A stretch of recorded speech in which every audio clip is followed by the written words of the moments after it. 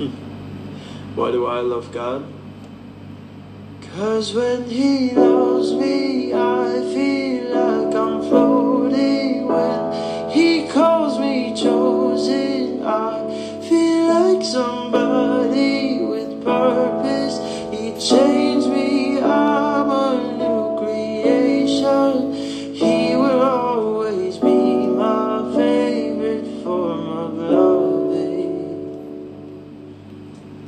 'Cause when He loves me, I feel like I'm floating. When He calls me chosen, I feel like somebody with purpose. He changed me, I'm a new creation. He will always be my favorite form of loving. He is my favorite form of loving. How you guys doing? I love this song so much. I know it was a rewarded song, meaning the instrumentals at the back were for a different song, but this gentleman called Josh Thomas wrote this lyrics over it, and it's become one of my favorite tunes to play. I just love the way Jesus loves me. I love the way God loves me, the Father. I love the way the Holy Spirit loves me, and it's from that place of being loved I want to give love back. Not trying to earn their love, not trying to prove to them I'm deserving of their love. Just to say, look, I love what love looks like on you, and so I would love to reciprocate that. I like that. Jesus, I love what love looks like on you. I love how you make love feel. I just want to say love, love, love, love, love, love, love. How you guys doing? My name is Somto Ekwe.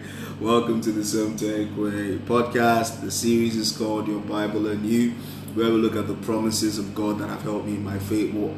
The hope is to help you guys build a library of scriptures that you can go to and read anytime and get your spirits elevated, get pumped, and go forward to face the days, not being afraid of whatever comes your way, because you know what? The word of God in your life would stand forever, because God will always honor His word. Let's quickly pray. Faithful Father, Holy Spirit, Jesus, thank you for another opportunity to look into your word. Thank you for your love. We are so grateful to be recipients of it. As we look into your word today, Spirit, open our eyes to the truth of your word. Let it be your wisdom. Let it be your voice. Let it be your message that comes out of my lips tonight. For in Jesus' name I have prayed. Amen. So the scripture we're going to be looking at today comes from the book of Revelation. I know I never thought any good scripture could come out of Revelation when I was a kid. The scripture we're looking at today comes from the book of Revelation 3 verse 8. Revelation 3 verse 8. So if you're there, I'm going to read it in a couple of versions. We're going to start from the New King James Version, go into the NLT, and then go into the version that I'd like to speak from tonight. So verse 8, Revelation 3 verse 8. I know your works. See, I have set before you an open door, and no one can shut it. For you have a little strength, have kept my word, and have not denied my name. I know your works. See, I have set before you an open door, and no one can shut it. For you have little strength, have kept my word, and have not denied my name. I'm now going to quickly read from the NLT. I know all the things you do, and I have opened the door for you, that no one can close. You have little strength, yet you obeyed my word and did not deny me. Now I'm going to read from the version I love, and I'm going to speak from is from the TPT version. Verse 8 says, I know all that you've done. Now I have set before you a wide open door, that none can shut. For I know that you possess only a little power, yet you've kept my word and haven't denied my name. Now I can remember when I came across this scripture, I was doing a night when I was praying. I had a period in my life where I was praying a lot. Prayer is good. I still pray now, but I mean, that was when I was just introduced to prayer, and it was fresh in my bones. I was praying every single time, and I was praying one night, looking up to the Lord for a word, and He gave me this word. And He gave me this word at a point in my life where I felt I wasn't doing enough. So I was overcompensating with prayer. So what do I mean?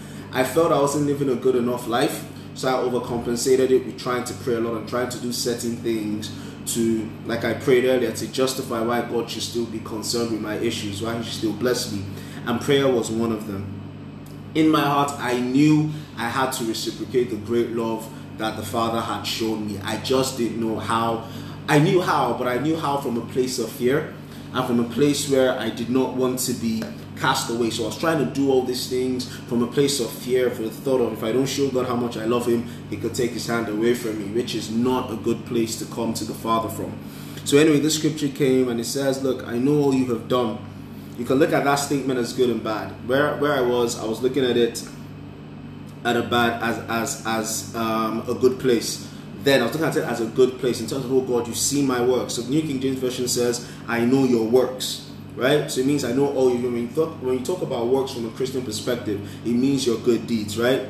So I thought, okay, God, you're seeing all I'm doing, right? And that's why you have set before me an open door, as the New King James Version says, that no one will shut. So I was excited. But then the next line kind of contradicts that excitement for you know my work. Because if you're saying you know my work, and you've opened the door for me, it means my works have led you to bless me with an open door. New King James Version says would come that way to you, because it goes, I know your works. See, I have set before you an open door, and no one can shut it. For you've had little strength, have kept my word, and have not denied my name. So it seemed very earned, like, because you know my works, that's why you bless me. But if you come into the TPT version and other versions, like the NLT says, I know all the things you do. That's the starting line of the NLT. If you look at the NIV, I want to quickly see how the NIV says. The NIV also says, I know your deeds. But I like the TPT. It says, I know all that you have done. There's nothing that you and I can do that God doesn't know, that the Father doesn't know, that the Spirit doesn't know. There's no good, there's no bad. He knows it all.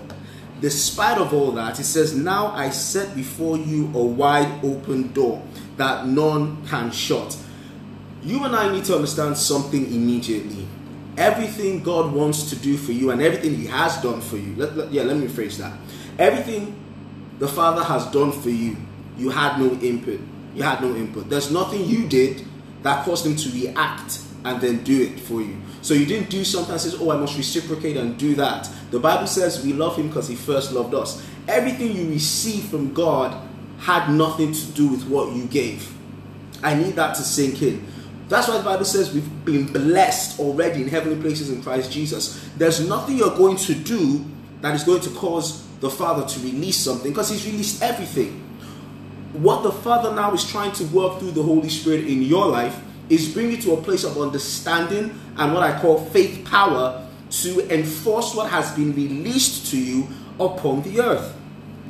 So going back to the version and reading, he says, now I've set before you a wide open door. Now I've done this wide open door that none can shut. For I know that you possess only little power. I love that. I love the fact that the Father is aware of our makeup. There's a scripture in Psalms that says he knows our frame. He knows we're but dust. He knows our limits. He knows our strengths and our weaknesses. And he says, look, I have set before you an open door. No one will be able to shut this door. Because I know you don't have the power necessarily in yourself to do this. So I am doing it for you. And then he talks about things that you have done. But he talks about things that you have done last, because that's not what led him to open the door. He's just saying the things you have done that has given him the confidence to know that you are with him, you are for him. He says, you've kept my word and haven't denied my name. You have kept my word and haven't denied my name. Now I'll tell you how this played out for me. You have kept my word. I told you earlier that this scripture came to me when I felt I wasn't doing enough and I needed to justify. And how it spoke to me was, no matter what I was going through, no matter what I faced, I'm speaking about the lows, because it's very easy to see God and praise God in the highs. But no matter the lows I faced, I never left the presence of God. I'm not saying that to my credit. The Holy Spirit kept me. There's a song that says, I almost let go, but you kept me.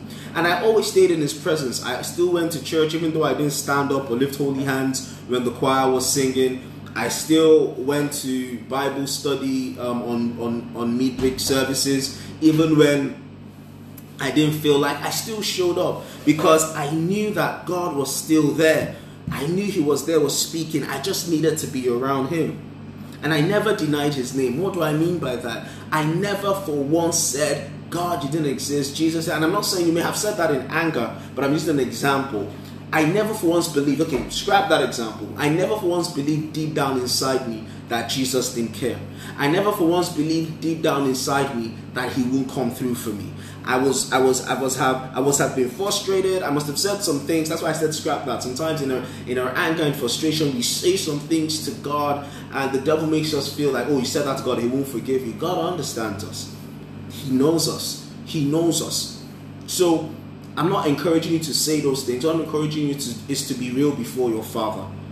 I believe it was David, one of the Psalms said this, that you know everything I'm going to say before I say it. You know everything that is in me. So you might be saying, oh God, I love you, but in your heart you're not. That's why God said, they draw close to me with their lips, but their heart is far away from me. Jesus values authenticity. And I'll talk about that in another series later. Because when you're authentic, you allow him tackle the root problem. So what I'm saying here is always be authentic, always be true to the Father on how you're feeling. Always be true. So I was always true to how I was feeling. And because of that, because he knew my frame, because he knew I could not do or achieve all the things that I felt I needed to achieve in his name, he helped me. And I want to pray for you that God is going to help you. He's going to help you wherever you need his help. He's going to set the doors open before you that you need to be open for you in this season. I prophesy into your life and into mine that in the name of Jesus, before the year runs out, a lot of open doors are going to be made manifest. Not because of your little strength, but because of his love for you. Because he loves you, he's going to do it. And I pray that your eyes will be open to see these open doors when they're made manifest. I love you.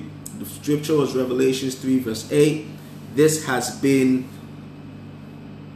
Somto Ekwe podcast, and this has been the series Your Bible in You. God bless you. 'Cause when he loves me, I feel